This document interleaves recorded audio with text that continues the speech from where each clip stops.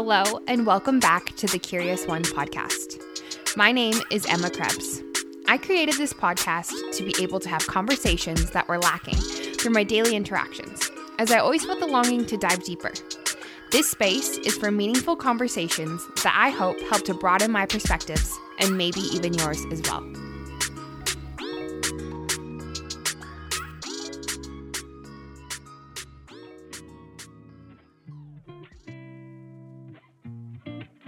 Hello, my friends. Welcome back to a brand new episode of the Curious One podcast. I'm so excited to bring you this episode today. In this conversation, I sit down with Australian fitness trainer Sophie Allen. Through both Sophie's personal platform of over 360,000 followers and her program Train with Soph, Sophie helps women around the world build lifelong results in their health and fitness journey. During our conversation, we went well beyond just health and fitness. We also covered what Sophie's life was like prior to working for herself, the importance of having a growth mindset, as well as the inspiration behind Train with Soph, what her biggest challenges have been both personally and within her business, her advice to upcoming fitness coaches or entrepreneurs, healing our childhood wounds, how she navigates hate on her page, and as always, so much more. I can honestly sit here and say that Sophie is such a down-to-earth person. I really enjoyed our conversation and I left feeling so inspired. So with that being said, I hope you do too. May you be inspired, may you be curious, and may you learn more about yourself as we learn about others. Enjoy.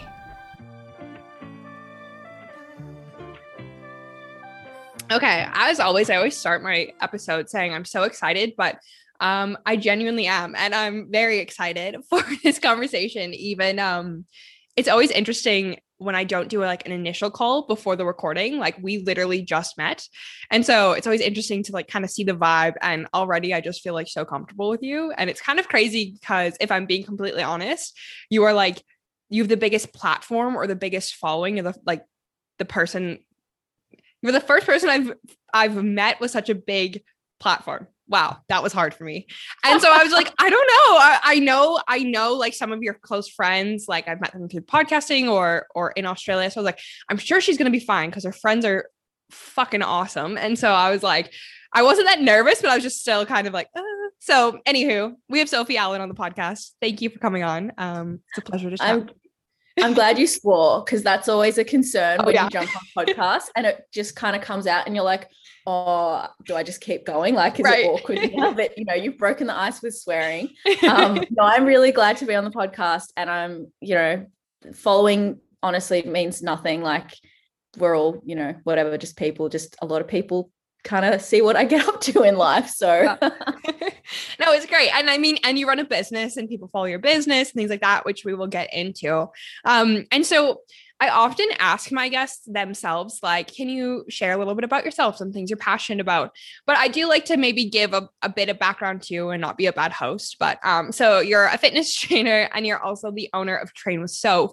But I really struggle to really kind of introduce a guest, because earlier we were talking about some of the topics and questions I want us to chat about, and you spoke about one, which we will get into, that is more of a difficult topic, talking about our proud moments. But I also find pitching yourself is something hard too. When you ask the question of tell us about yourself, that can be a very difficult question. So if you could just share maybe some things about you, some things you're passionate about, you're interested in, etc.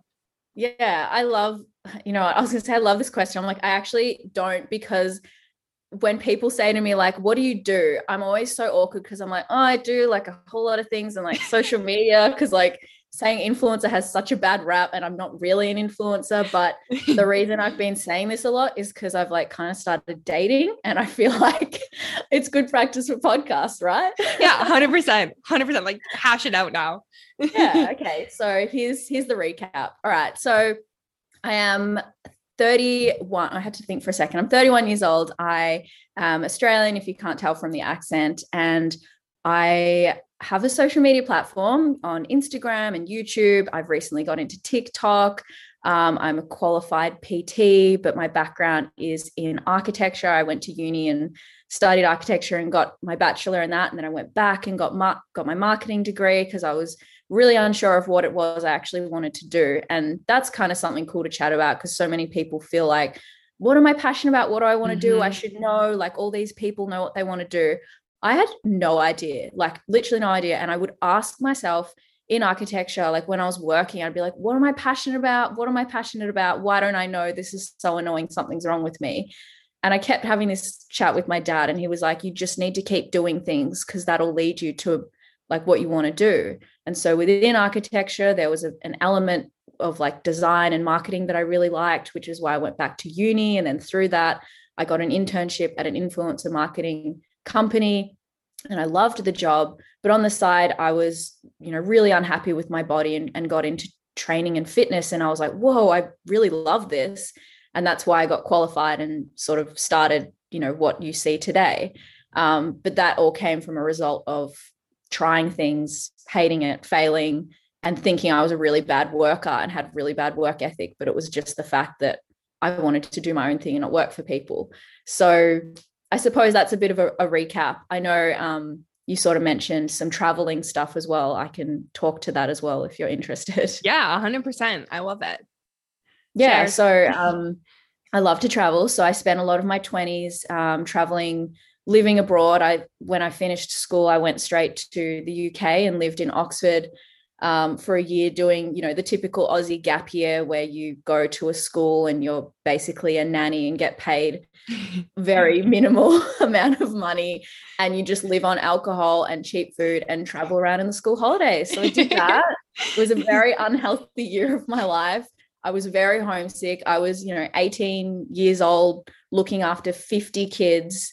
And it was like a very overwhelming thing to do straight out of school. But I suppose I grew up a lot. And then I came back and I went to uni, I got my degree. And then I went to Europe again, just for a holiday. And I was like, you know what, I'm just going to go to Canada. So I went to Canada. I make these weird random decisions. Yeah. Represent Canada. Yeah, I love it. And I just went to Canada again, typical Aussie, did a snow season in Big White. And that was incredible. And then I traveled around America, and then I came back, and that's sort of, I've been really lucky to do a lot of travel. It's just something that I've prioritized in my 20s. And, I'm really grateful for that now, given we can't travel. So I guess I said I was going to keep it short, but that's kind of the long spiel of where we're at so far.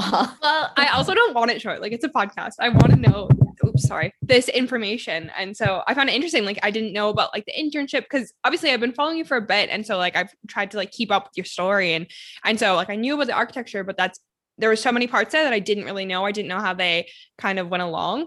And I also think it's important to like, to talk about like these experiences that you had and like living in other countries and things like that, because they make you who you are today. It's not just like the jobs you had or like the schooling you have. It's also the experiences you had, and that's something that I really try and pride myself in, because I don't feel like I went down the conventional path. I never went to university, but I went through like life school, I feel like. So I always try and like find opportunities within my life to like learn, I guess. I don't know. So I like hearing about these like little things that added into someone's journey, for sure. So thanks for sharing. I love it too. And I love hearing about, people's struggles, not because I celebrate people struggling, but because you can relate to it. And you're like, oh my God, like you're in such a successful place now, but you went through all this shit to get there as well. Like I can literally, there's a conversation in my head that I had over the weekend with my friends Don and Till, who you had on the podcast before. And Don was talking about, some struggles that he had early on in the business and how he learned a lot of financial lessons early on, because he was talking about, this is what I do with my finances. And I was like, in my head, like, oh my God, how does he know all this shit? Like, I don't know this. And then he went back and explained, and I was like, oh, cool. Like he learned through failing and like messing up. So it just makes you feel a bit more human, I think. 100%. I know. And like, that's another reason behind this podcast, and like why I love interviewing people such as you, Dawn and Till, like people that I view as successful for many reasons, not just like financially and that career wise, but just you guys are pursuing your passions and are able to, what it seems like indulge in your passions for the majority of your day, usually through your work, if that makes sense. And so, yeah, like John and Till, that's the best part is like, you look at Stacks now, you're like, wow, this company is just completely taken off, overnight success and things like that. Whereas like through our conversation, I understood it's taken them 8 years to get to where they are now. For many years, it was like an uphill climb. And then now their warehouse is 12 times the one they were just in. And like, so it's cool to strip it back and it gives people hope too. And like, especially Don sharing, he was in like $80,000 of debt when he started Stacks. It's like anyone can do this. And kind of what we were saying at the beginning, you're like, I'm just a normal person. And it's like these people we put on these pedestals, they're human too. And that's, to me, that's hopeful. Like, I'm like, cool. Like these, like Bill Gates poops, like that's fine. We're human too. I mean, he's another level, but anywho. So yeah, that's just part of why I started the podcast as well. So yeah, that was my little tangent for a bit. There'll be another one. So, okay. So before you started, like, you said you were working you're working for influencer marketing. Is that right? So you completely transitioned out of architecture? Yeah. So I went back to uni and did a postgrad marketing certificate, which was literally 6 months. And you could either continue and get your master's or, just have that cert. And I was like, you know what? I don't need my master's to get into marketing. I've got this internship. And then, it was 3 months internship and then they took me on full time. So it was a little startup in Australia, and they're, absolutely killing it. Like they're about to go public now. They've opened up in London and America. So it was really cool to be part of a startup. Because I've never, I suppose you say I've worked in corporate in the sense that I worked in an office that like had set timelines, like times that you start and finish. But architecture's, it's in the creative industry. So it's a bit different. It was a small firm that I was at. And then this was a startup. I was like the 11th hire or something like that. So I got to see a business go from startup phase to growth phase. And then I left before it went to, the next phase, which was like going public and going global. Although I did actually, get to implement a lot of strategies for the team when they launched in London, which was really cool. But they're skills that I've been able to take into my own business and be like, cool, this is how we set up processes and this is how we onboard, new people joining the team. And those were skills like, I just don't believe that anything is a waste of time or to have any regrets, because you can always extract some kind of skill from something you've done. And I think people focus on this is a waste of time because it's not what I'm passionate about. And I'm like, well, I wouldn't be here if I hadn't have gone to architecture and gone back to do marketing and got that internship and then picked up those skills and contacts at the influencer marketing place. It's the business wasn't necessarily me working one-on-one with influencers as you see now. They were kind of a disruptor to the industry where they're an app that connects brands and influencers direct instead of being the traditional kind of one-on-one, like you've got an agent who then speaks to the influencer and you have no relationship there. So it's just like an easy way for influencers to promote brands and like more so micro influencers. But yeah, I picked up heaps of skills there. And that was a really, I suppose, pivotal part of my journey. And it's also part of one of the reasons that brought me to Sydney, other than ex-boyfriend at the time, but they just opened up in Sydney. And that's why I moved to Sydney 4.5 years ago. Okay. That's so interesting. I completely agree with you. Like it is weird now, even as like I go along my journey, some things like come up in life or like in a job that I never thought would like come back around in a way. I don't know. Like when I was in Australia, I did a bunch of different jobs and like I did woofing and things like that. And yet like, even when I was in my corporate job, I remember talking about like these random experiences I had in Australia in the corporate job. And it's kind of like what kind of pushed me to land it in a way, not really, but do you know what I mean? Like, or just like certain small skills that you learn, or as you said, context. It's like, it's so crazy how at the time you really don't think it's much, but then maybe sometimes even 5 years later, you're like, wow, that thing that I learned or I saw or experienced, I'm using it now in my day to day. Yeah.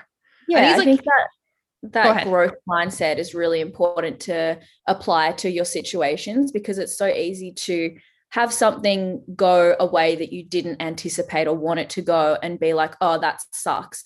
Whereas, having a growth mindset is very much like, what can I learn from this? What can I take onto the next, part of my journey? How is this going to sort of influence or create opportunities in another way? I think it's very different now, when I'm a millennial. So when I was uni, it was very much the common sort of thing to do. Whereas now with like Gen Zers and stuff, I feel like the common thing to do is to start your own business. And I think this is a conversation we need to have, because people put pressure on themselves to, I have to chase my passion, I have to create my own business. And it's like, well, no, you don't. Maybe that looks cool on social media, but it's actually really hard. And we need people that are workers, that work for people, and people that are, you know, business creators, and they're distinctly different people, and it doesn't make you better or worse than the other. I've just taken this conversation a whole different tangent, but no, that was a drop in. I love it. And I completely agree with you, because I had this conversation with someone, that I've kind of like networked with in a bit, and he's the same. He left his corporate job, and I was kind of, to be honest, I was kind of like bashing this corporate job that we were in. And I was like, yeah, like people just want to do this, because I know I'm not one of those people that fit into that cookie cutter. And he was saying, he's like, but we need these people in to do this job. And there's nothing wrong with it, because success looks different to everyone as well. You know what I mean? And like, I feel like I just sounded like I was just shitting on that space, but I didn't mean it that way.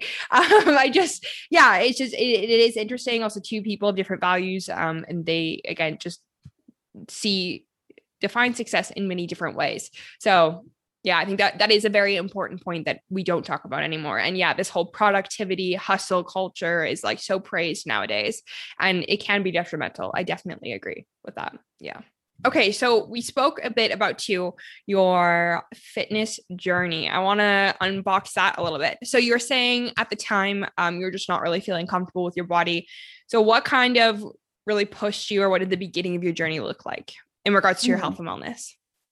Yeah. So I think, like so many people, we do tend to start out from a place of hate and wanting to make a change because we're not happy with what we see. So many health and fitness journeys don't really start because of health. It's actually unhealth. You know, I hate what I look like. It's not, oh, I want to feel stronger, and it's usually I want to feel confident and I want to look smaller. So people relate the two to being, you know, the answer. Whereas if you start focusing on how can I, you know, be healthy, like I don't move my body enough, or I don't eat enough vegetables or micronutrients in my diet, that would actually make a huge impact. Or I don't sleep enough, or I stress a lot. Like there's so many parts of health that a lot of people just don't understand, because these conversations aren't being had either. I mean, they are a lot more now, they're a lot more prevalent, but the media historically pushes, you know, leanness and abs equals health. And that's such a damaging image. So of course I was looking at myself as not having abs, and I was a small person. Like naturally I'm quite a small person, but I didn't feel confident, and I didn't like what I saw, because of course I was comparing myself to magazines, because social media wasn't that big a thing at the time.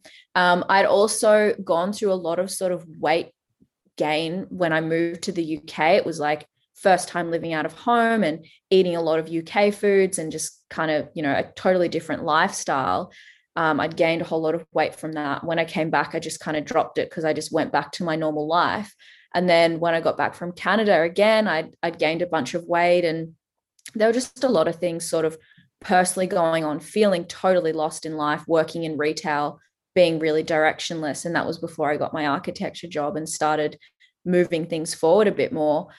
And so it was at that point that I was like, you know what, I'm really unhappy with what I see. So I'm not sure if you're familiar with Kayla Itsinas and her, back then it was BBG, Bikini Body Guide. Yeah. Yeah. So I saw her on Instagram all these transformation pictures and was like, whoa, like those girls are getting insane transformations. Maybe this is what I've got to do. And so I started doing that guide, and it was just like home workouts, 5 days a week or something. And I just managed to be consistent with that. So previously I'd tried to do like, I would run because I thought, you know, cardio was the answer. I had no concept of energy balance and food. So I never changed my food, my eating habits, and I'd run and I'd hate it and I wouldn't stick to it. But for this, for some reason, I was just able to stick to it because it was like 20 minutes. I'd get up before work, I'd do it in my lounge room, and then I'd ride my bike to work. Like I was, you know, pretty active at that time. And I started getting results and was like, oh, wow, this is, you know, this is working. Like I'm starting to get leaner. I'm starting to feel confident. And then I guess there was, you know, unhealthy aspects of that because I started my Instagram account and I so badly wanted to be like shared on Kayla's page, because that was like the ultimate reinforcement that I'd done a good job. And so that then became addictive, because I did get shared on that page. And just going back a bit, the reason I started my own account was because I'd been so inspired by the women I saw sharing their transformations, that I really wanted to be that for someone else. I wanted to show someone it was possible. And I just remember so vividly my goal being like, if I can just impact one person, I'm going to feel so good. Like, I'm going to be so happy that I can show them that it's doable, because I didn't think it was. And then I did it too. So that's what started the account, getting shared on Kayla's page. Back then, a share on a bigger account would get you so many followers. I went from like a few hundred to 3,000 overnight. Oh my goodness. Yeah. So that was, that was what started it. And then it just got to the point where I was like, you know what, this isn't doing much for me anymore. The kind of body I want. I remember again the conversation thinking, I think I have to go to the gym and lift weights. That seems to be what a lot of people are doing. And so I got into that world and calorie and macro counting. And, I just found some girl on Instagram to do my calories, and she totally gutted them to 1450. And I lost my period, and I got so skinny. I was so weak. I've got pictures of it, and I just look skinny, but it wasn't enough. I was like, oh, my body fat percentage is 20 on some, in-body scan. That's not accurate.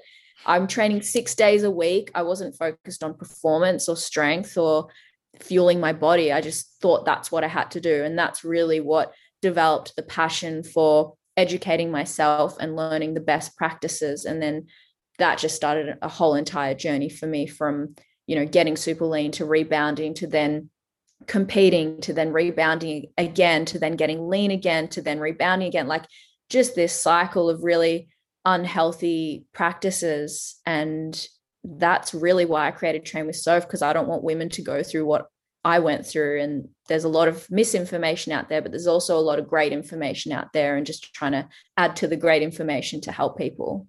Mm-hmm. Thank you for sharing. It is, I don't know, like if it's just me or like what I see on the media, but I feel like a lot of women share a similar journey of like, they're working so hard in the gym. Like, I'm training 6 days a week. I'm doing my workout, and then I'm biking to work, and then I'm going on a walk after, or going for a swim. And like, that was me, because like that was definitely me for years. And I would eat healthy. So I'd only eat like whole foods. I was eating a plant-based diet, but knew nothing about protein. Thought that I only needed 40 grams a day. Like, you know what I mean? And then I had a partner at the time that was really into like bodybuilding, and I was like, that is wrong. That is evil. Like, and like, now my current partner is a physique coach, but it's taken even me like on that journey. I can now implement like I'm also a holistic nutritionist. So I kind of try and pair that with like when I am proper training, when the gyms are open in Canada. They're kind of in and out right now. But anyways, implementing the two of like, if it fits your macros, it is not if it fits your macros, but I just mean being aware of, as you said, is it energy balance of like, I need to, like, if I don't know how much protein, like I can't look at a piece of chicken and know how much protein that is. Like, I do need to weigh it to ensure that I'm eating enough, even rather than like this whole notion of like eating less. So it's completely been a game changer when I've met women like Micah, and I started following like your page of these women just really kind of disrupting this whole health and wellness space of being like, no, you won't get bulky by lifting weights. No, you can build a physique. You know what I mean? I always wanted my body to look a certain way, and I would always try and want a certain part of my body, which was always my stomach, to look a specific way. But it wasn't until I started lifting weights that literally in like weeks, I saw way more transformation than I did from years running on the freaking elliptical or something. You know what I mean? Totally. Yeah. And I think it can feel really counterintuitive to a lot of women, because we have been told that eating less and doing more will garner better results, better results, I say in inverted commas. But for what most women want, which is to feel confident and to build some shape in their body, and to be leaner around like their midsection and certain parts of their body, often it's like eating more food, not like, overeating and eating a whole lot of crap, but like eating food to fuel what you're doing day to day. Because when you're under eating, that's putting a lot of stress on the body, which is causing inflammation. We're going to have shitty sessions because our energy is going to be low. And like living on low calories long term is really bad for the body. And, I can say that because I've been there for so long. And so it sounds very counterintuitive to say like eat more and do less. And people are like, but how? It's like, what the goal with any kind of transformation or diet phase I have with my women is like, okay, let's try and eat as much as possible and do as little as possible. So then if things do start to slow down, you've got a lot of room to, pull out these tools, like taking a bit of food out, and it's not like you're eating, 1,000 calories, or adding a little bit of cardio, or adding another training session. But for me, my like happy spot is like 3 training sessions a week, because I like pump the intensity and I just recover, because I have a highly stressful job and lifestyle. And that's, you have to balance your training and your nutrition with your lifestyle. It's not like, oh, okay, fit my lifestyle to my training and nutrition, unless you're an elite athlete where that makes sense and that's your job. Like you're really, should be training for the purpose of overall health and mental well-being and strength. And these are the things that are going to help you actually maintain it for your whole life, and not just like your 12-week dieting phase that you want to achieve this goal and then you expect to be able to maintain that for the rest of your life. So yeah, I really love having these conversations. Obviously, I'm very passionate about it. Mm-hmm. And I think it's great. And I think that people like you who have so much more knowledge on it, who have done it, who have the results, like you have the experience behind you. I'm so grateful that you guys are speaking out and sharing so much informative content. And even like, I'm not part of Train with Soph, but I still gain so much value from your page, from the free stuff that you do put out. And even just you sharing about your experiences and maybe the obstacles you've overcome or the wins you've had. So transitioning to that, what was kind of that final push to, after you kind of maybe gone along on your journey, to begin helping other women and to create Train with Soph? Yeah. And so hang on, sorry, actually, maybe you want to just like plug a little bit about what Train with Soph is for anyone that isn't familiar as well. Sorry, should have said that earlier. Yeah. No, that's fine. So Train with Soph it's an online coaching platform. It's a membership thing, and there's an app, and it's custom training nutrition programs for the gym, for home, whatever your goals are, for building, for weight loss. But I'm very passionate about building a lifestyle and creating habits. So I know I've run challenges. I maybe do like 1 or 2 a year. That's more just to help motivate and keep people accountable. And it's very education based. So when they do the challenges, it's like every week there's an educational video of me collaborating with an expert on, say, a dietitian or a physiotherapist or gut health, just to help people really build and reinforce the habit of actually making this part of your lifestyle and avoiding those fluctuating highs and lows of like doing an extreme diet in a challenge and then coming out and not knowing what to do. So teaching them about reverse dieting. But that's, the main focus of TWS is just being on board for, ongoing. So creating a lifestyle that it's part of your life. You train, you eat, you're able to eat out. You're not scared to eat out. You're not restricting food groups. It's a very community-based kind of thing. So it's a global platform, and there's as much support as you need. There's the community support. They can email me at any time. We change programs to fit the girls' needs. We support them with their decision-making, like, oh, should I cut a bit longer, or should I take a diet break, or should I go into a building phase? Like, it's all very much kind of end-to-end, supporting them at whatever stage they're at. If they're a beginner, if they're an advanced trainer, if they want to do training only or nutrition only, like, it's a very supportive kind of thing, space and community. And, there's a lot of, as I said, educational videos, because that's something I'm really passionate about, and just helping women feel empowered through the education and through getting strong, and just keeping things really simple. So they don't have to do all these like extra, like I don't even program cardio. They want to do cardio, great. There's optional circuits and stuff in there for them. But we go to the gym, we do our session, and we just live our lives, and we get results that way. And that's something I'm super passionate about, because like I said, I've been through all the different phases, all the fluctuations, and I just want to make it simple for people so they can keep living their life, because not everyone's a fitness influencer that can go and spend 3 hours at the gym, 6 days a week. Yeah. It's just realistic. That's awesome. And so what was the inspiration behind that to like really create that there? So it's how it started. It's, like any business where you start off doing, throwing some shit at the wall and seeing what sticks. So I quit my job. I'd actually, like I said to you, I'm not sure if we said this on air or not, but I don't do things in halves. Like I have this tendency to make these big sort of life-changing decisions like that. I think there's a lot of thought in the lead up, but then I just make the decision and kind of go all in on it. So Can I ask you a question on that quick? Yeah. Sorry, I didn't mean to cut you off. I'm just curious. Yeah. Do you think that part of it has something to do, like, do you feel because I know like books and things that you post about, and I think some of your interests, but do you feel really comfortable with yourself, like your values and your goals? Do you think that kind of helps with your decision making, or am I going on a completely different direction with that?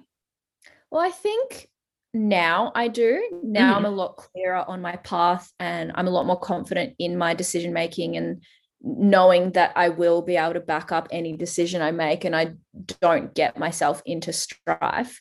But back then, I didn't really have much money. I didn't really have a safety net or anything per se. I just kind of jumped and like swam and just kind of figured it out. I think I'm probably more cautious now because I feel like I have more to lose. So I make more sort of thought through decisions from a business perspective, at least.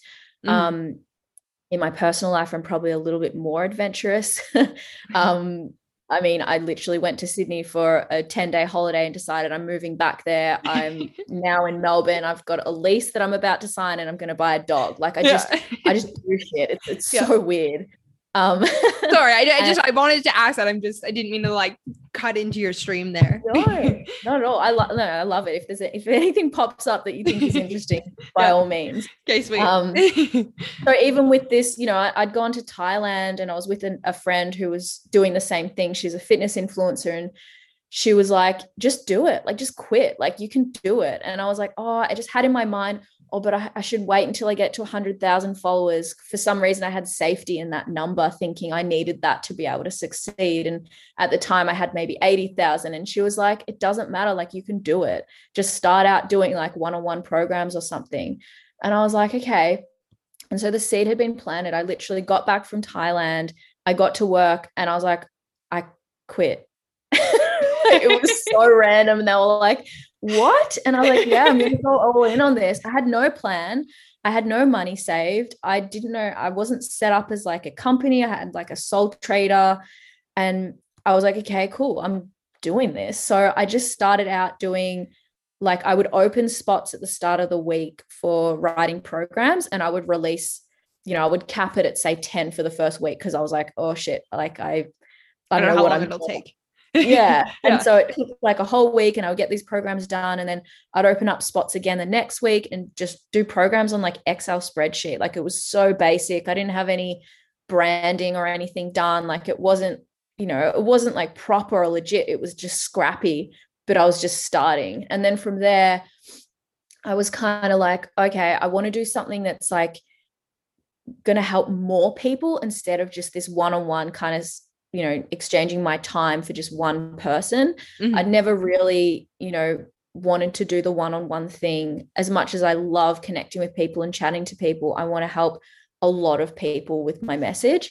So I felt like from a business perspective, that made sense. And also from the kind of lifestyle I wanted to lead, it made sense. So I started creating these PDF guides, which were kind of very popular in terms of like a lot of influencers were doing it. And funny, I actually launched it on Black Friday, not knowing it was Black Friday. And I was like, I think I priced them really high. And I was like, this is real. Like, they did well, of course, but I kind of expected more. And I was like, that's a bit disappointing. And then my friend was like, it's Black Friday, people want a sale.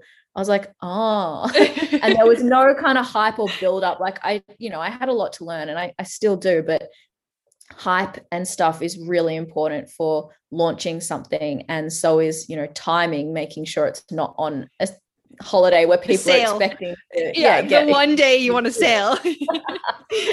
So, I've had a lot of things like that where I've failed. So anyway, basically from there, I've then moved into rebranding as a company and Train with Soph. I'm actually going through a new rebrand, which is, you heard it here first.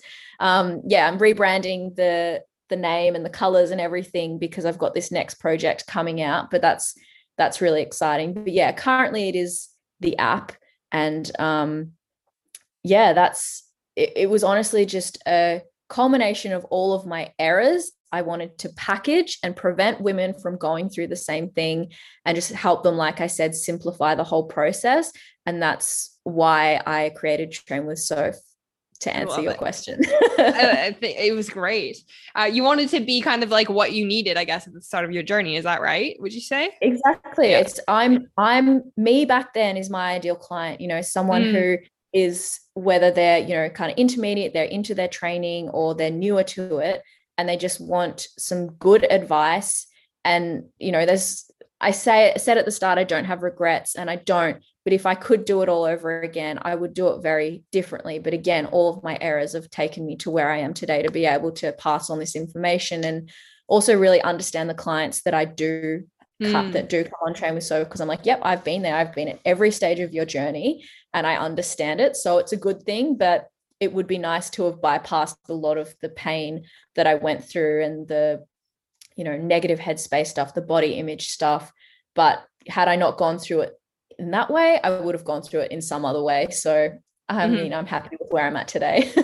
I love that. And I love you saying like, if it didn't happen in that way, it would another. I'm reading a book at the moment and it's kind of like, it's like fiction. I rarely read fiction, but it's called The Midnight Library. And it kind of, they go through, it's a person that like is about to pass away and they go through their life and for everything that they regret, they get to like redo that part of it. And like the person slowly understanding, like, no matter what their life, there's so many different outcomes, but they would have learned the same lessons. I don't know. It's interesting. It's a good book. It just made me think of that. Yeah, I love the sound of it. I'm going to hit that up. It's really popular right now. It's like all over social media, but if I got the name wrong, I'll send you the message, but yeah, it's cool. I'll link it in the show notes too. I'm curious then to go back just a tiny bit to when you decided to be like, hey, I'm going to do this full time. Like, were you like selling anything on your platform at the time, or like, did you just have quite a large following and were you optimizing that, or like, no, you're just still kind of, you're working at your job and it was just kind of a fun project on the side? Yeah, a bit of both. I mean, as I said, I was working at a company where they connected influencers with brands. So I was using the app myself, which I made sure was okay with work as long as I wasn't doing it on work time. Yeah, I was getting like the odd deal, like the odd sort of influencer deal through the app. I wasn't making it like, I wasn't making bank or anything like that, but it was a good like supplement income. And I don't know, it kind of just didn't feel honest and authentic to me to be promoting a bunch of brands. Like there were definitely times where I'd promote something that I didn't really fully believe in because influencer marketing was so new, so fresh. And it was literally money based. Like I was like, oh, cool, I can make money. I can, make money off this platform that I've got. How cool is that? It's so new. Whereas now I have such a different perspective on it because my community is so precious to me that I do not want to be responsible for putting my name on just anything and saying like, yeah, I use this and not actually use it. And then someone using it and being like, that was a shit recommendation. Like you suck. And I mean, not everyone's going to love what I recommend, but I can sleep at night knowing that I only recommend things that I use. And I suppose I don't see myself as an influencer whose primary job is to share products that I love and that are changing my life. My primary focus is Train with Soph and helping women with their health and fitness journeys. So there is a distinction there. And I would be very stressed personally if my job was reliant upon selling product to people, because then, I don't know, I just feel like it does wear away at people's trust because they know, or, she's making money off this, which I think is fine because it is people's jobs and they will only take jobs that they actually believe in. But there's something in the human psychology, I feel, where as soon as we know it's paid, you just lose a little bit of trust because you're kind of like, well, how much were you paid to do this?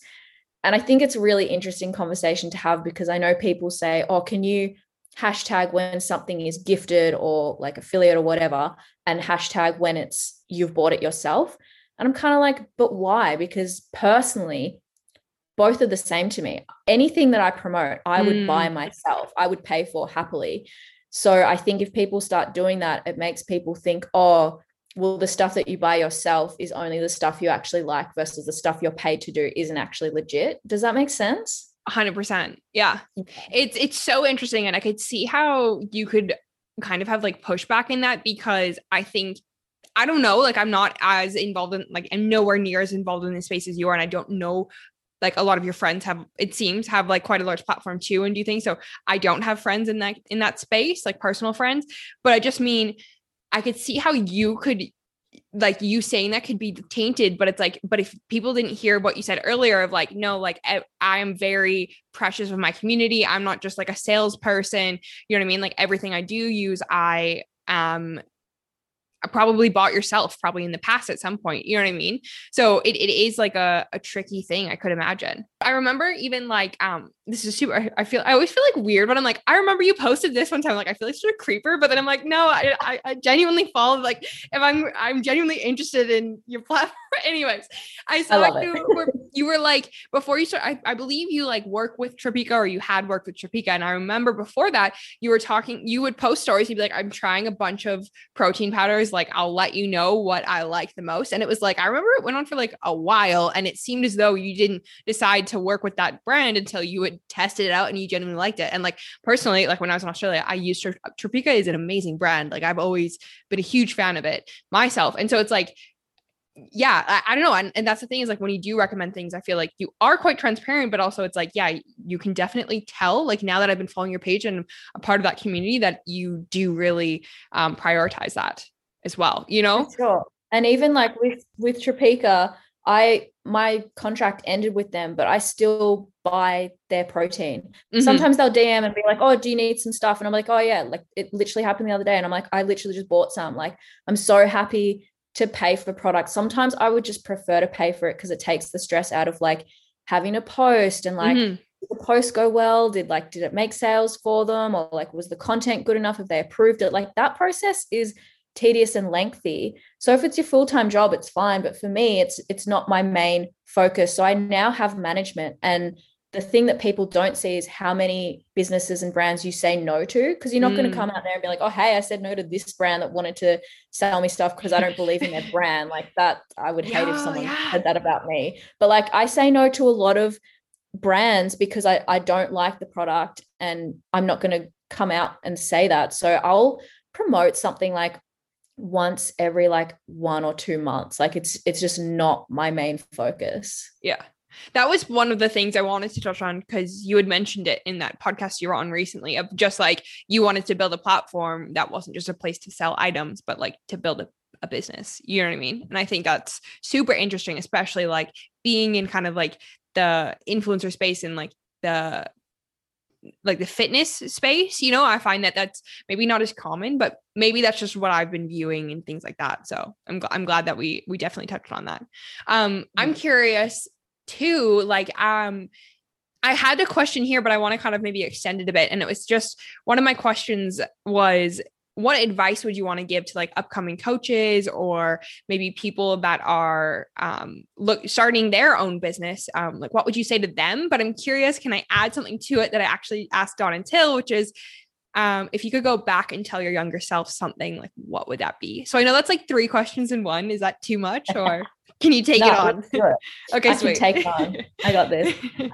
So I would say for anyone starting out like a business or something like that, like I said in the start, mine was so scrappy, and I'm glad I started back then, because now things are so polished and refined, and they're shared on social media, and it's like a thing to have a business. And people think, oh, if I launch, I need to have like get the best graphic designer to design my logo. I need to have like a lit website. I need to have all the copy done.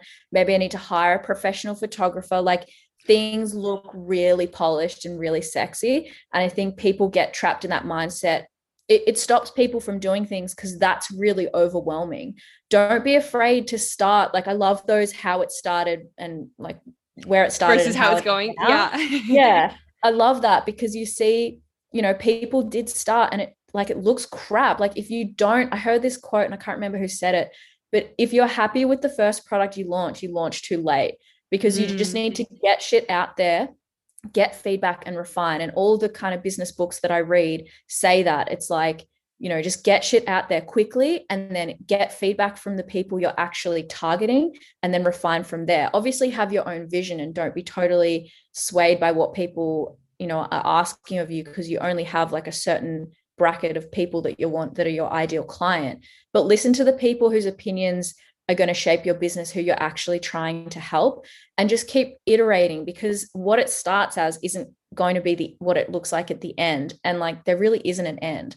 Like I'm continuously and ongoing, like making things better and implementing new systems. And like I even look at other people who are far ahead of me and think like, oh man, I'm never going to get there.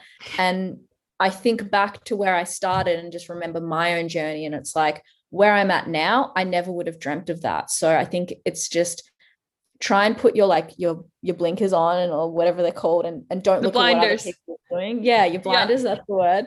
And just get something out there and just get started and know that you don't need to have it all sorted out now. Like you can have a direction that you're going to take it and start taking it there. But like we've said, this whole podcast, I've shared my journey and things that have redirected me. Just be really open to that and be really aware of what feels good to you. Because I remember when I started, I was stressed about money. So all I was focusing on was making money decisions.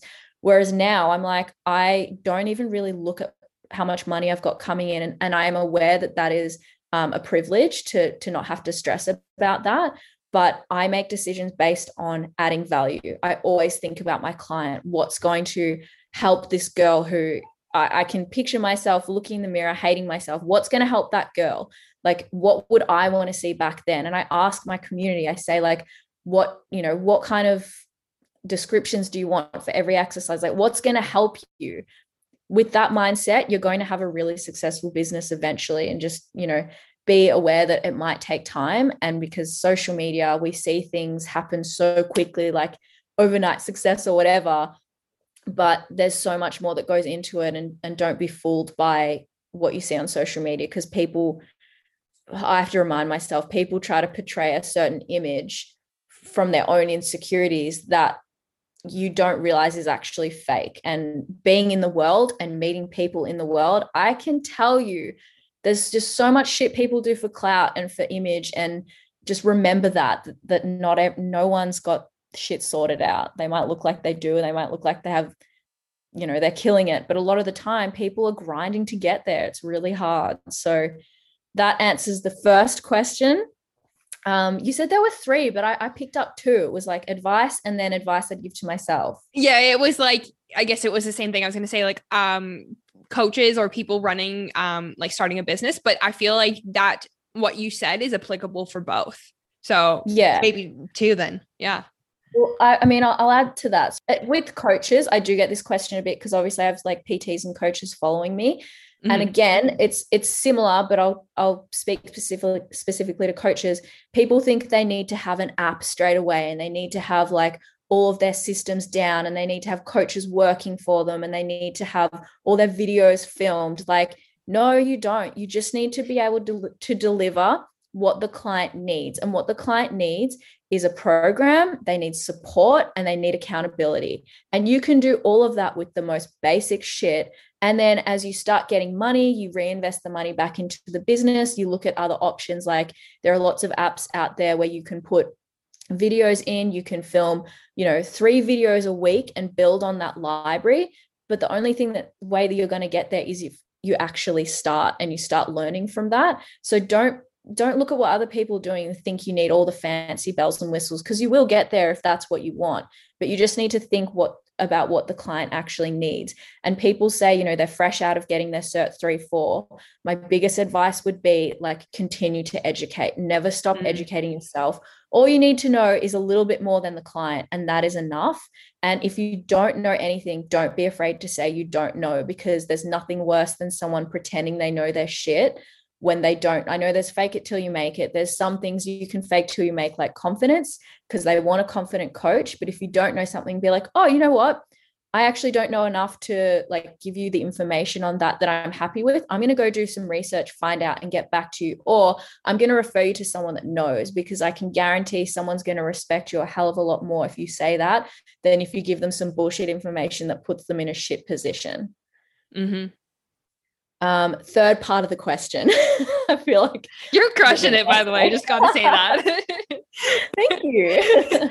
Advice I would give to my younger self. I mean, I do wish I started sooner. I do wish my fears didn't hold me back. You know, my lack of self-belief didn't hold me back from starting sooner. And, you know, maybe the business would be in a totally different position than it is now, but it's still, you know, it's doing really well. It's killing it. I'm in a really exciting position with this next project that I'm working on. So I do wish that I started sooner, and I do wish I listened to my gut a bit more. And I think this is a really weird one, because I find it really hard to listen to my gut. I think we all do, because we're like, is that my gut? Is that my heart? Is that my head? How do I distinguish between the two? But every single time I've gone against that gut feeling, or like listened to someone else's advice over mine, I haven't ended up in the best position. And I've kind of, that self-doubt has really directed a lot of decisions I've made. And so now I'm very much like, cool, I'm so able to get other people's opinions and advice and suggestions, but I don't have to take them, because they're not living my life. They don't understand my circumstance the way I do. They might even know more than me about this topic or about this area, but they're not me, and they don't see my vision. Only I see my vision. So you really need to be honest with yourself and make decisions that fit right with you, because at the end of the day, you're the one that is responsible for your business and for your life. And if you make decisions based on what other people think you should do, you're not really living an authentic life, and you're going to feel friction there. So yeah, that's the end.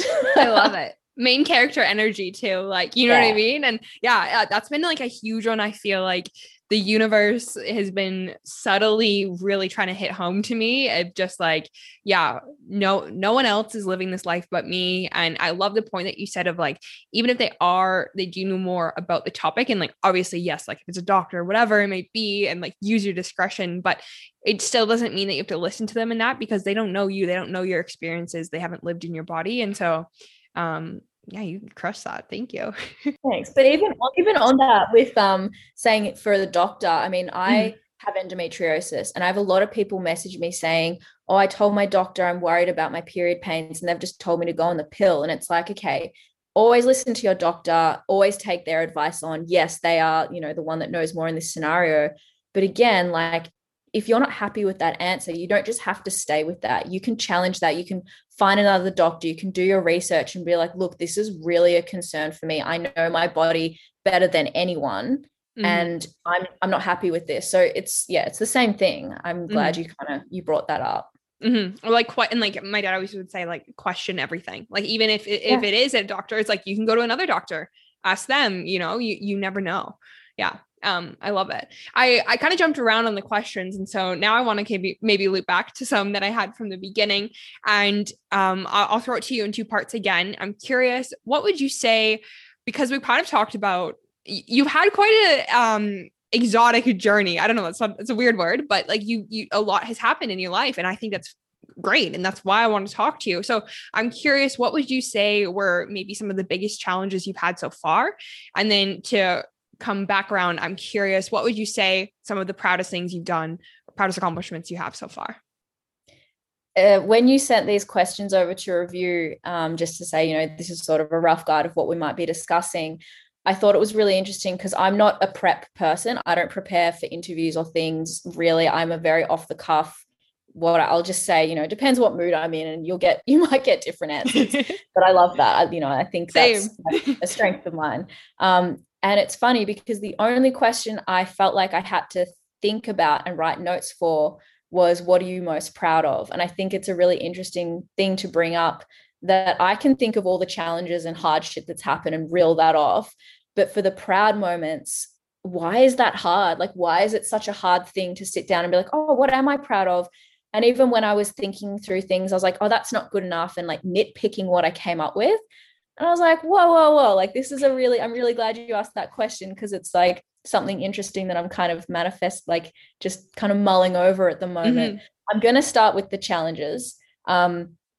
And I did kind of want to break this down across like business challenges and like personal emotional challenges. Awesome. So I love it. I'm great. Yeah, That's great. Okay. So I mean, I physical challenges I've had, I'm not sure how much if you sort of have seen this on my account, but I've shared about it plenty. When I had my endometriosis surgery, there was a complication with the surgery, and the surgeon actually punctured my bowel and I almost died. And for a week, I went home not knowing something bad had happened. And I went back a week later to get the stitches out. And the gynecologist was like, oh, okay, something's not right. I was like barely breathing, couldn't walk, like wasn't eating. It was very obvious, evident that something had gone wrong. And then the general surgeon saw me and was like, emergency surgery literally now. And so they found the puncture, they stitched it up, whatever, patched it up. And then I was in intensive care for I was in hospital for a month, because then the infection got into the bloodstream. It spread to my lungs. I literally almost died. And it's hard for me to even comprehend that, because it didn't feel like it at the time. I was 21. It was a huge physical and mental challenge, because I was thinking I was going to go on a plane to Vietnam and like a festival, like Falls Festival for New Year's and stuff. And I couldn't really comprehend what was going on. So that would be, one of the biggest physical challenges I've faced. I suppose like an emotional challenge would be, when I was young and my parents split up, that kind of really affected me. And then I've got my little notes. See, this is why I don't do notes, because I stop and start.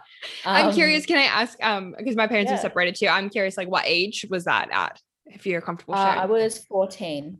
Okay. Yeah. And like, it's a weird time of life to begin with. And then your parents separate, and it's like, at least that's what happened to me. It was like, okay, this is really weird now. It's weird. Isn't a good word, but I don't know. I mean, it is, because like as a kid, there's so much going on, and with hindsight as an adult, I can look back at my inner child stuff. I do a lot of inner child work, and I look back and see how informative that was in a lot of behaviors and values I suppose I have now. And it was weird, because my parents split up. I stayed with my dad and have a really close bond with my dad, and my sister lived with my mum. So we didn't grow up together from the ages of 15 onwards, which doesn't really happen with siblings in most kind of normal homes. And we're super close. Like I'm currently at her house now, and we live together later on in life. But it was a huge challenge, and I became a really angry kid, and no one really punished me. So I kind of did whatever I wanted. And, they're not good qualities to have as an adult. But as a kid, it was, I guess, a coping mechanism. I was really avoidant. Like, I didn't like dealing with things. So any confrontation, even now I kind of struggle with, but I lean into it a lot more, because I have my adult brain and I'm able to sort of step back and view these things. So that was absolutely a challenge for me. And, it still is a challenge, but the cool thing about hospital was it really brought my parents together, and they now have a really healthy relationship where they're able to be there for us in a non sort of uncomfortable way. So that was one of the silver linings from the hospital situation. I would say one of the other sort of physical and mental challenges would be, just having my body change so much in a public light can be really hard, because and a woman as well. As a woman and as a fitness person who has this business that, does a lot better when I have abs. I mean, actually it's doing better now, funnily enough, in this self-acceptance stage that I'm in. But, I love that. That's been really difficult. And, it's funny, one of the biggest challenges when I look back on my life is going through breakups. They absolutely, and maybe this is, coming from a broken family or whatever, but my first breakup absolutely destroyed me. Like I was working in retail. I couldn't show up for work. I went home. I cried for a week. I couldn't do life. I started seeing a psychologist. Like, this guy was like trash. Like, it was nothing. He was nothing, but it just totally ripped my life from under me, and my values and validation was all dependent on this person. So that they're some of the, you know, the personal challenges that I experienced there. Thank you for sharing.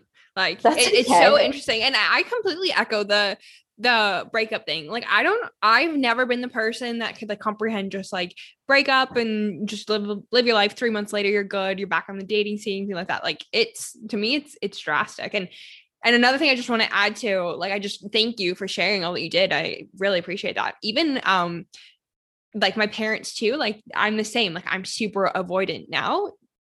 After my parents, the whole divorce thing, I just did an episode about like attachment styles. And so I love that you talked about like your inner child and things like that. It's like these experiences that we've had, we can now look at them with the adult brain and kind of like move through it and suss out what we can learn from it now that we're older. You know what I mean? And maybe how it's affected and impacted our journeys now down the road, if that makes sense. So yeah, no, absolutely. I 100% agree. And I think that inner child work has become really prevalent. I think, I'm not sure if you've read the book How to Do the Work by Nicole LePera. Yeah. I absolutely love, I'm almost finished that book, but that's great. And even just seeing a psychologist to be able to look back on those really, you know, being as a kid, they're really informative years, and it can be really hard to tap into how that may inform your decisions and your values as an adult. And you know, even becoming aware of it doesn't necessarily change them. It just makes you aware of them, and you're able to sort of, in the depths of a situation or a reactive moment, you're able to be like, oh, okay, this is probably because, you know, my parents split up and I felt really, you know, XYZ about it. And this is a behavior that often comes up when that happens. So yeah, I totally agree. And I think more conversations about psychologists and mental health. Totally. Totally. Yes. I love it. Yeah, sorry, that was my tangent there. And yeah, if you have anything you want to add to that, or I'm curious, then what was the proudest accomplishments? I'm curious. Yes. So I didn't touch on business. I mean, I kind of spoke about business. Yeah. My bad. I mean, I guess it's always just the fear, you know, in the early days, it's the fear of, am I going to be making enough money to cover myself? Is this going to be as successful as I hope it to be? Is this going to help me, you know, afford me the lifestyle that I want to lead? Different challenges at different stages of the business too. At the start, it was just me. And then following that, you know, building a team and growing a team and having to figure out contracts and figure out how to mentor people and how to manage people and the best platforms for communication, like all these little things in the back end that people don't chat about. Like you don't really know where to get information for that kind of thing. There's always challenges, you know, with like people leaving and then being really stressed because their job, you know, you have to then pick up the slack and take care of their job, or like you know, clients that are unhappy and how you manage that. And those kinds of things are the little things that people don't talk about. I've definitely had challenges where it's been like, I don't know, having to spend a lot of money on things that I shouldn't have. Like you get tricked into people trying to sell something like some kind of mentorship or whatever it might be, and thinking you need it. And this comes back to the gut, listening to your gut and the self-belief stuff. But yeah, those things, they kind of happen. But for the proudest things, I am going to pull up my list again. So one of my you know, I'm obviously super proud of the community that we've built. Like, yes, of course I'm proud of the business. The business is great, but it's the community and the people who really impact my life day to day, because I get messages from them saying like they've, you know, what they've achieved. And it's more so the mindset shifts that really light me up. Because yeah, okay, they might have achieved their goal weight or whatever, but they're like, oh, but you know, I'm lifting this much in the gym, and I was afraid to go to the gym, and now I love the gym and it's part of my lifestyle. And I ate out this weekend and I felt really good. I made really good decisions that make me feel really happy. And I see them connecting with one another, and that just like, that fills my cup so much. And it reminds me, you know, when things are hard and things feel really slow, like working on this project is taking so long, I'm like, oh my God, is it worth it? And then I get those messages and I'm like, yes, it's absolutely worth it. Cause I want to impact as many people as I can with my message. some other sort of things, building a team is actually really fulfilling because you get to sort of help people step into their power. And I really love, the conversations we've had in this podcast about empowering women. It's not just through training, it's to step into what they're passionate about and go chase their business if that's what they want to do, or go get that job that they don't think they're equipped for, like ask for that raise. Like I just really like empowering women. So my business is like all female, which is, not necessarily like a conscious choice. It just happened to be the best applicants for the job. Mm-hmm. But we're all really supportive of one another. And I have, a business relationship with them as a boss, but also as a friend. Like I kind of step into this mentor role, and it's really cool to play that role. It's something that I never sort of imagined myself being, and I've somehow managed to become that. So I don't take that lightly. And then one of the, some of the sort of personal things that I'm proud of is when I moved, I went through another breakup and I moved out on my own in Sydney. And then I went from living with people to living in my own apartment. I just have such joyful memories of, I was so scared if I could afford my own apartment in Sydney, it's so expensive. And I did, and I made it my own little sanctuary. And I feel really proud about that. And I feel really proud for, it's not necessarily these big things like buying something expensive or whatever, because, anyone can really save for those things. It's more the personal work stuff, like never quitting on things that I really want to achieve. Like, things like my body, like, okay, I really wanted to get lean. And so I worked really hard to get there. And then I feel really proud for then doing this big circle with my mindset to focusing on aesthetics, to focusing on health. And there are days that I feel like I'm fucking that up and I feel really frustrated, but then I turn it around and I do little things, little habits that I go to bed at night and I'm like, I'm just really proud of myself for not giving up and for doing, getting my steps in and drinking my water and feeling like I'm in a better headspace and relationship with my food. Like that makes me feel so proud.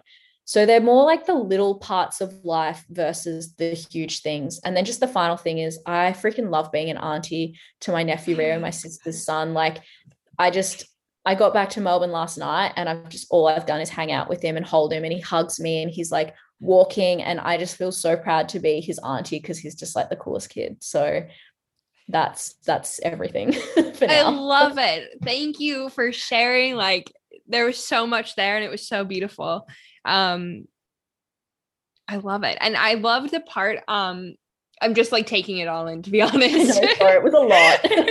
No, it was great. I completely agree with you of like, I feel like that's something that I'm like kind of learning on my journey too, of like, if you want to do it as like accomplishments or success, or to me, I often think of like happiness, like what is true happiness?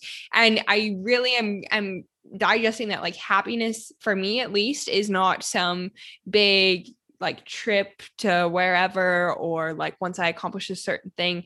Like if I want an underlying theme of happiness amongst my life, I realized that you kind of have to look for, it's almost like an active choice to look for this happiness in like the little moments of the day, whether it's like going on a walk with my partner or like my coffee. I love my coffee. I love my morning routine. I'm very regimented in that way, or spending time with my sister, you know what I mean? And it's acknowledging these moments of like, maybe like gratitude, whatever you want to call it, that really, I feel like make up the majority of our life. And like your life is a majority of just like, not mundane days, but I just mean like that Tuesday, like 4 months ago, like there's more moments like that than there is like that crazy trip that you took to somewhere wild or whatever it may be. So I love that you touched on that. I think it was really beautiful. Yeah. Totally agree. And like those big things are good as like timestamps. They're really good for you to think back and be like, oh, I remember that trip, but it's not like that trip was everything. It's like, oh, that trip when I was in Greece with my dad and we were riding motorbikes around the island and we didn't book any accommodation and we were struggling to find a place. Like I remember this, like they're good to remind you of those kinds of stories that are the moments that make up the joy. And I totally agree. And you hear people say it all the time, like find joy in the little things. And I feel like it can be really frustrating because you're like, well, what? I'm just living, I'm just living my life and working and like having my coffee and like going for a walk, whatever. But it's like when you do start achieving really big things that people tend to acknowledge as achievements and success, it can feel really empty, even if it's totally aligned. Like when I launched the app, I was like, oh my God, this is amazing. Like I cried, I was so happy. But that wasn't like the huge reward. The huge reward was 3 months down the track when women were joining and getting results. And then every single day I have messages that, people say how much they're loving it and how much it's changed their lives. And that's the reward. And then the other reward is the fact that I get to live this life where I can just move to Sydney if I want to. I can just go to the beach.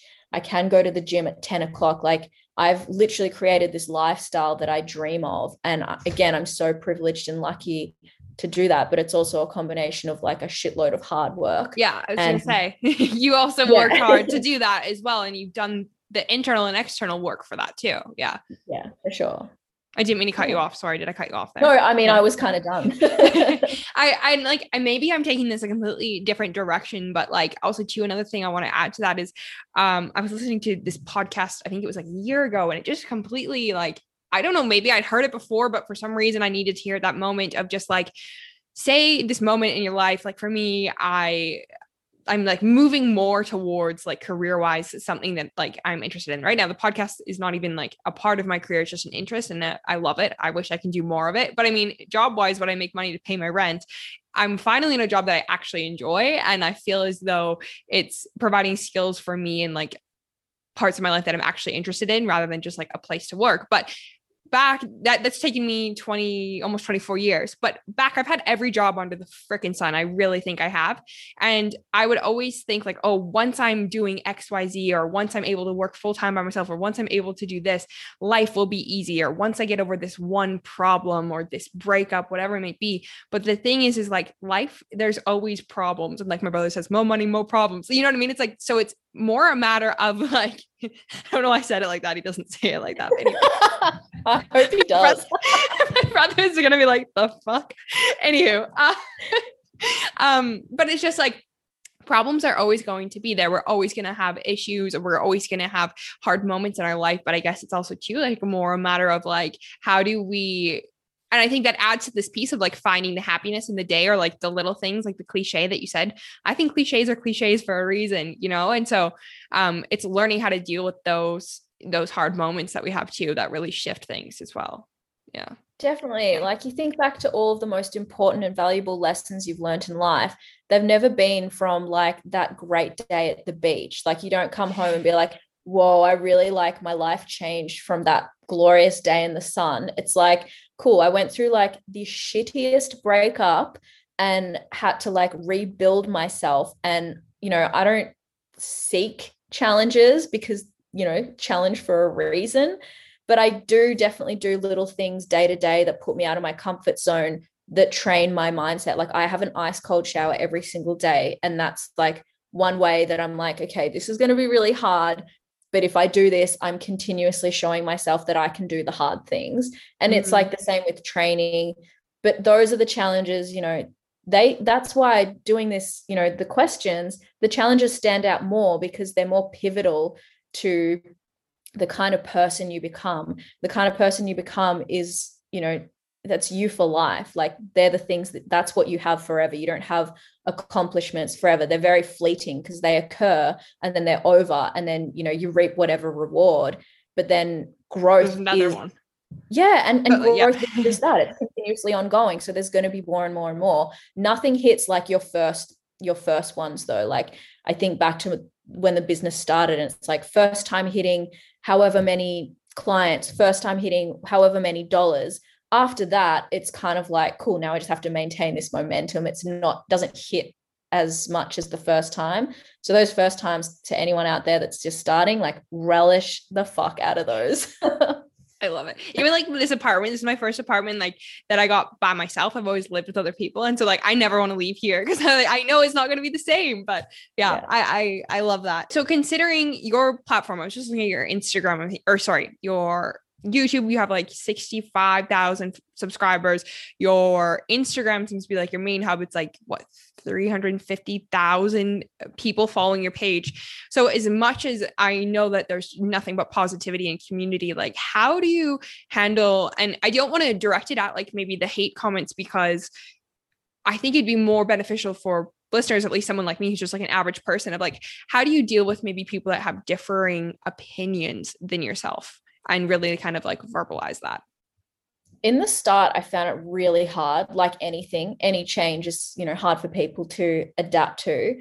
But in the start, I found it really hard because I didn't really believe in what I was putting out there. Like I was kind of just putting stuff out because I'm like, oh, I heard this from this person, so I'm just going to like use it to share. And there's the stress and pressure of consistently showing up on social media and being like, I don't have anything to talk about. I'm just going to like say this.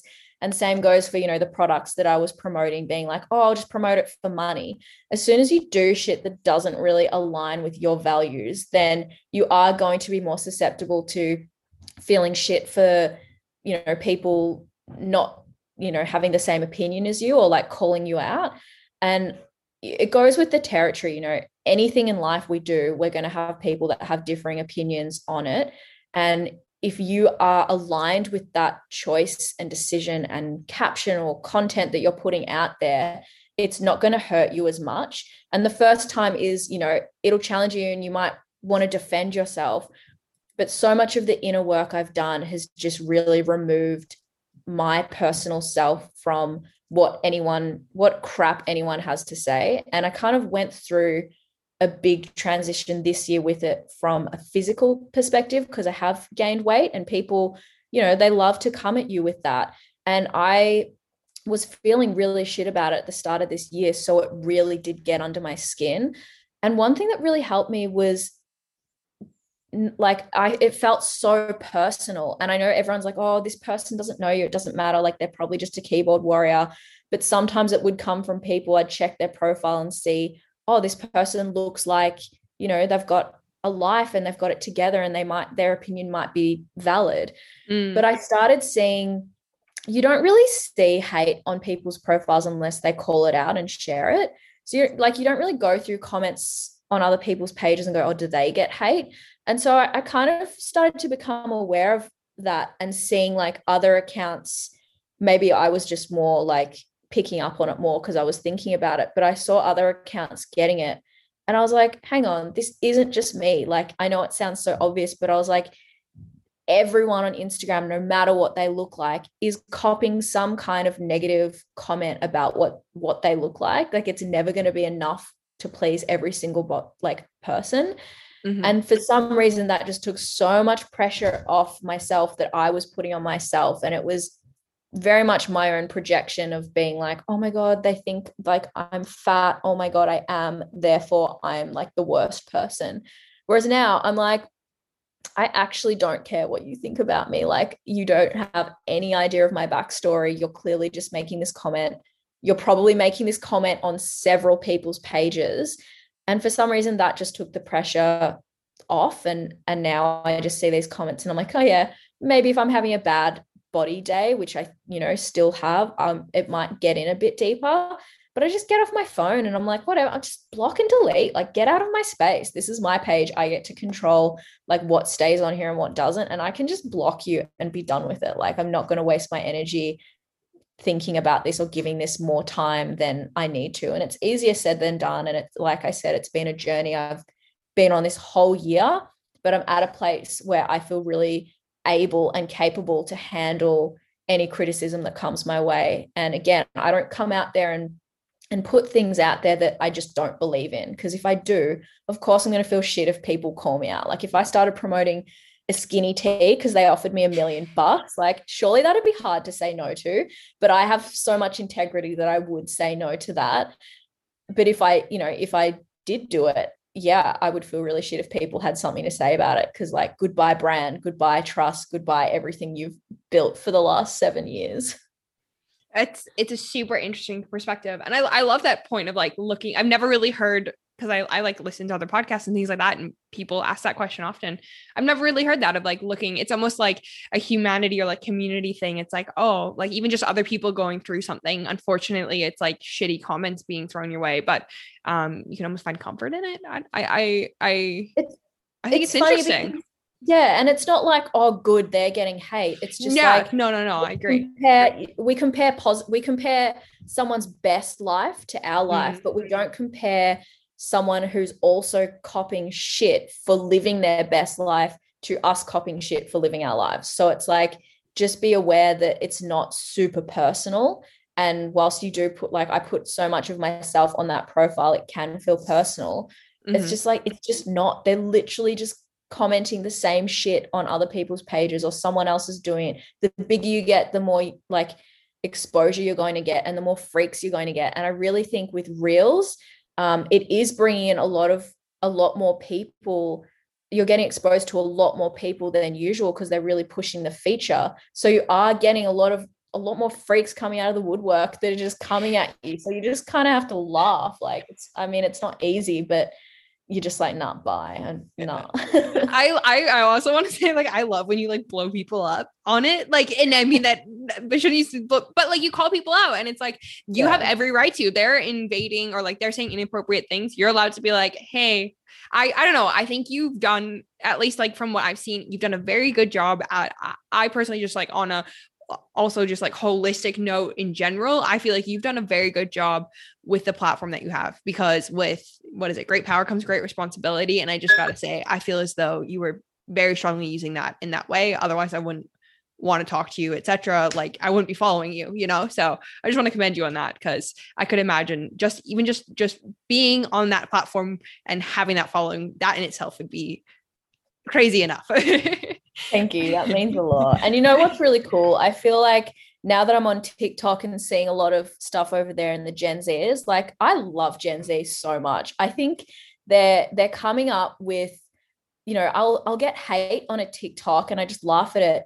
But these people that don't know me jump in and they just slam these people. Like, they shut down so much negativity. I feel like Gen Z are really like, they're really clever, and they're really, I don't know, like forward thinkers, and they're exposed to so much content that they're able to get access to ideas that we maybe didn't have, or I didn't have when I was kind of growing up. So they're just smarter with how they go about things. And they're like, you know what? We call people out when they're giving someone shit for their looks, because we're not okay with that.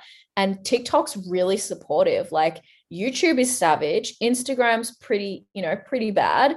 But TikTok's, you know, of course there are still negative comments and I still get them. But like, the community jumps in and like supports me, and I haven't even been there for a long time to kind of foster a community vibe. They're just like, not here, mate, not today, we're shutting this down. And I just love Gen Z. I love really that. Cool. I'm glad to hear that. I think that's so great. It makes me like optimistic about social media and things like that. Okay, the last question I'll throw at you, it's a bit of a lighter one and a quicker one. I'm a book nerd, and like we've talked about books throughout this conversation. So I'm curious, what have been some books? I know this is probably a hard question. It'd be a hard question for me, but what are some books that have really impacted you in your life? All right. So Atomic Habits by James Clear. Like, I think that was probably one of the first, if we call it self-development books. It was like one of the first that I really read and really resonated with me. I listened to it on audio, and then I bought it because it refers a lot of like graphs and stuff in it. It was the first time I'd been exposed to this idea of tiny habits each day lead to a bigger result, versus focusing on that big result and feeling overwhelmed by it and having to take massive action every day. It's like, no, just a small thing every single day, chipping away at it will get you there. And I love James Clear's emails. Like, I feel like he just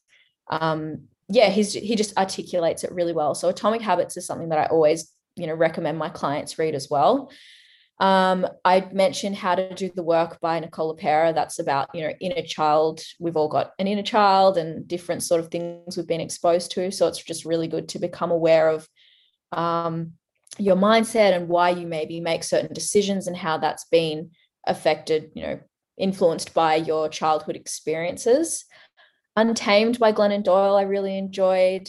The Obstacle is the Way. I'm a huge Ryan Holiday fan. So The Obstacle is the Way, Ego is the Enemy, and The Daily Stoic are my sort of three favorites of his. And it took me a long time to finally read it, but The Alchemist, I'm actually really interested in the author's life, because, you know, he came from this like really small town and was just like a nobody, and wrote this book and he did everything, like all the kind of cool stories you hear about people becoming really successful. He was like nothing, nobody, and then just chipped away, and it started building momentum. And then now it's, you know, one of the most read popular books out there, and it's always like on the charts and everything. And yeah, that whole book is just, it's a very short book, but it really impacted. I read it this year and it just really impacted me in a really positive way. It's a really thought-provoking book. And I kind of predicted what I thought was going to happen in the book, and it didn't happen that way. And I really like being surprised with reading. And like yourself, I don't really read fiction, but I feel like I've been reading heaps of business books lately. I go through phases of being like, all I want to read is business books, or all I want to read is self-development books, or all I want to do is like nutrition and training. And then recently it's like, I can't switch off my freaking brain, and there's only so much I can absorb. So sometimes you just need to read good old fiction books. So I really am going to get that recommendation from you and buy that. Yeah. I'll send you a picture of it after. I hope I got the title right. I also find that, because I'm the same, like I don't read much fiction. I mentioned that, but I find that when a fiction such as like The Alchemist, when they can have this like underlying message that maybe a self-development book is doing, it just hits so much harder. And like, to me, I wouldn't say I'm like a super creative person, but I know that could be used under discretion. I have like an art therapist as a friend, and she's like very much would hate if I said that. But anyways, but I don't know. I really admire people that can write fiction and then just have like such an amazing storyline and message to it that comes like so subtly, but then all of a sudden you're like, whoa, like, let me question my whole life right now. I think that's just so powerful for sure. I love all of your recommendations. I'll put all of them in the show notes too, if you didn't catch them or etc. Yeah. Awesome. Yeah. Okay. So thank you for letting me ask you 1,000,001 questions that were kind of all over the place. This was such an amazing conversation. Like, it went, I didn't know what to expect, but I just gotta say, like, it exceeded my expectations. And I mean that in a good way. Like, you're just such a cool person. Like, you're just so chill and so wise. So thank you for joining me. And the last thing we'll say, if people want to join Train with Soph, they want to follow you, can you just quickly run off where you can be found on the internet? Yes. So Instagram is Sophie Allen, SOPHE ALLEN. It's how my mum used to shorten my name. Train.with-Soph. And then I think I'm Soph Active Life on YouTube, which is my old handle. And just, trainwithsoph.com, and then get ready for the rebrand. We've mentioned the word a lot in our conversation today, and it's kind of like a play on one of the words. So if people can guess it. I'm like trying to think that when I edit, I'm going to like send you a message after. I think now that I'll like look for it.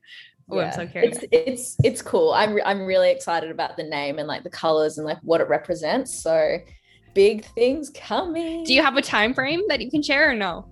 Hopefully September. Okay. It was meant to be June, but like it's June now, and like it's not happening. Good things happen to those who wait. I'm curious. I'm so excited.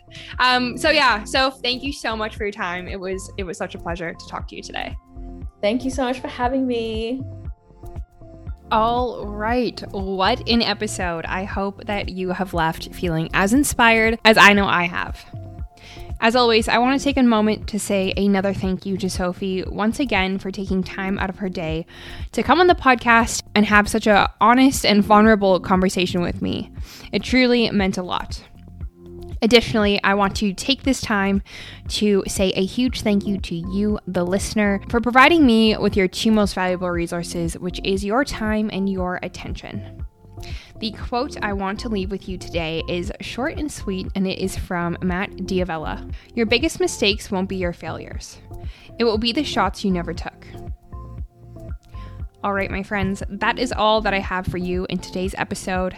I look forward to connecting with you in the next one. If you would like to further this conversation and get in touch, visit my Instagram at The Curious One Podcast. For more information, resources, and show notes, please head to thecuriousonePodcast.com. Thank you so much for listening. Until next time, be well.